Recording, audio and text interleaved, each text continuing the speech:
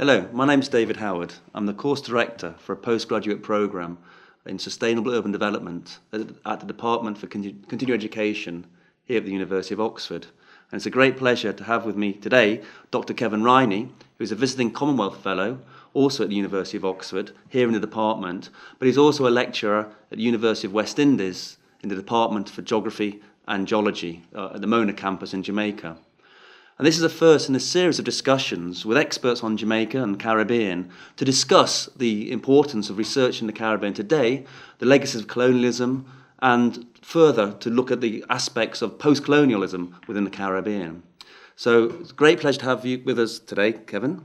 And I wonder if you could start off to say something about your own research background. Okay, first of all, thank you for having me, David. It's really a privilege to be able to speak to the issues relating to Jamaica and the wider Caribbean.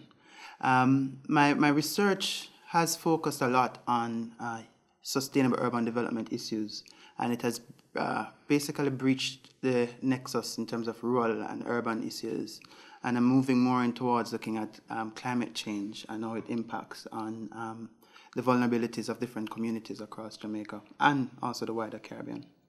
Thanks very much.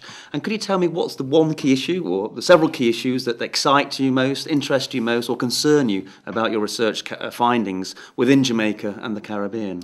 Well, most of my research looks at human-environmental relations, and this is becoming increasingly more important given the projected changes in terms of the climate. And also in terms of the levels of vulnerabilities we have to external shocks and stresses from changes in the global economy.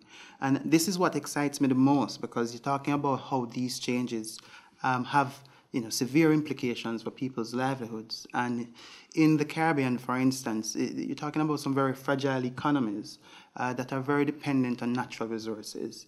And these changes do impact or have severe implications for the developmental trajectories for many of these states within the Caribbean, and particularly Jamaica, which most of my research is actually focused on. And Jamaica gained its independence from Britain in 1962, and recently we've celebrated the 50th anniversary of Jamaica as an independent state. So I wondered, from your perspective, how do you see, or what are the main developmental challenges for Jamaica today?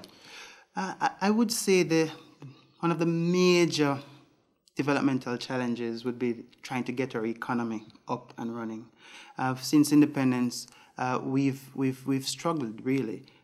Decades immediately after independence, we started to see a significant slide in our currency. And today there's a big discussion whether or not we're going through a currency crisis. It has been very difficult for us as a country to find the right formula to stimulate sustained economic growth and development. And you're speaking about issues surrounding poverty. And poverty is not widespread across the country, but there are very serious pockets of poverty in the urban areas, in the inner city communities, and also in the rural areas. And coupled with that, you have issues surrounding crime. You have issues surrounding corruption, and it's very challenging trying to put a grip and trying to understand where we've gone wrong, and also to try to come up with innovative ideas that will allow us to be able to bridge this gap in terms of for the past 50 years. So I think in terms of the major developmental challenge, I would say it would be really trying to get our economy up and going. But there are also a number of other issues that, it's really hard to get into, but issues surrounding governance, issues surrounding, the way in which we prioritize different industries and trying to figure out what is the right blend in terms of developmental policies. Mm. And in your opinion, what are the main legacies of colonialism that Jamaican society faces today? Well, there are a number of different legacies, positive and negative. In terms of our culture, that is a legacy of colonialism. We have an hybridized culture that, in my mind, there's a lot of potential there. Jamaica's motto is out of many, one people. And most times when people think about Jamaica, they think that it's predominantly black, but actually there's a very strong Indian and Chinese culture in Jamaica as well. And, there's also a good mix in terms of different ethnic groups that have basically created this melting pot that we consider as our little rock, Jamaica. But there are also a number of other legacies. If you look at the type of political system we have, the first past the post system, which is a system you'll find in most other British colonies. And we've had a lot of debate in Jamaica around that, surrounding whether or not we should keep it or whether or not we should move away from that sort of political system. We've had issues surrounding waste votes in terms of it has created a bipartisan type politics where it doesn't really give much space for third parties to come in, because sometimes people think, if I should vote for a third party, I'm wasting my vote.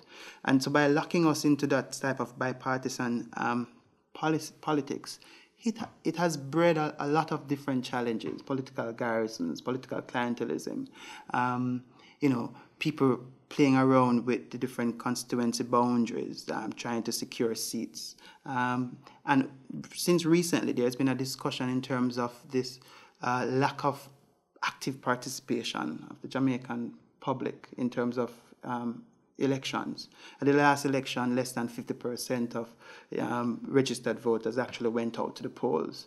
And this isn't something that is recent. It has been happening for years. Less and less interests are being, persons are showing interest in the political system, particularly the youth. The youth population is, hardly interested in getting involved in politics. And so this is an issue that I think came about from that legacy in terms of that particular political system, and it has a lot of implications for where we go from here. As a nation. Thank you. Well, I know you've done a lot of research on sustainable development and climate change within Jamaica, and I wondered what are the findings from your research that we might extrapolate to consider Caribbean societies today at a larger scale in the region? Yeah, I mean, one of the things that I need to point out is that the work that I do in terms of with climate change is a very interdisciplinary, collaborative work with persons from different departments within the University of the West Indies, but also internationally. The International Center for Tropical Agriculture has been a key partner for the type of work that I do, that looks at the resilience of crops to climate variability and change. And one of the main outputs that have resulted from the work that we've done is crop modeling, using crop simulation models to project what the performance of specific crops would look like with these projected changes. And it has provided some very interesting results. That is very relevant to the type of work that the Ministry of Agriculture and Fisheries is now looking at, in terms of looking at which crops we should probably focus and invest in a bit more, and also trying to see if we need to look at different cultivars in certain cases. Looking at crop resilience is not just coming from a scientific perspective. It's also talking about how these changes will impact the pockets of farmers. And one of the challenges that we've had over the years is that we've been practicing certain policies that have not been informed by scientific evidence or empirical evidence. And I think even though what we're doing is really in its infancy, I think what we're trying to get at is a state where we can start to promote and guide policy based on grounded research. And a lot of what we're doing is not just the modeling, but also taking the results into the farms, working with farmers to do field trials, and also to get their buy-in and their participation in informing policy.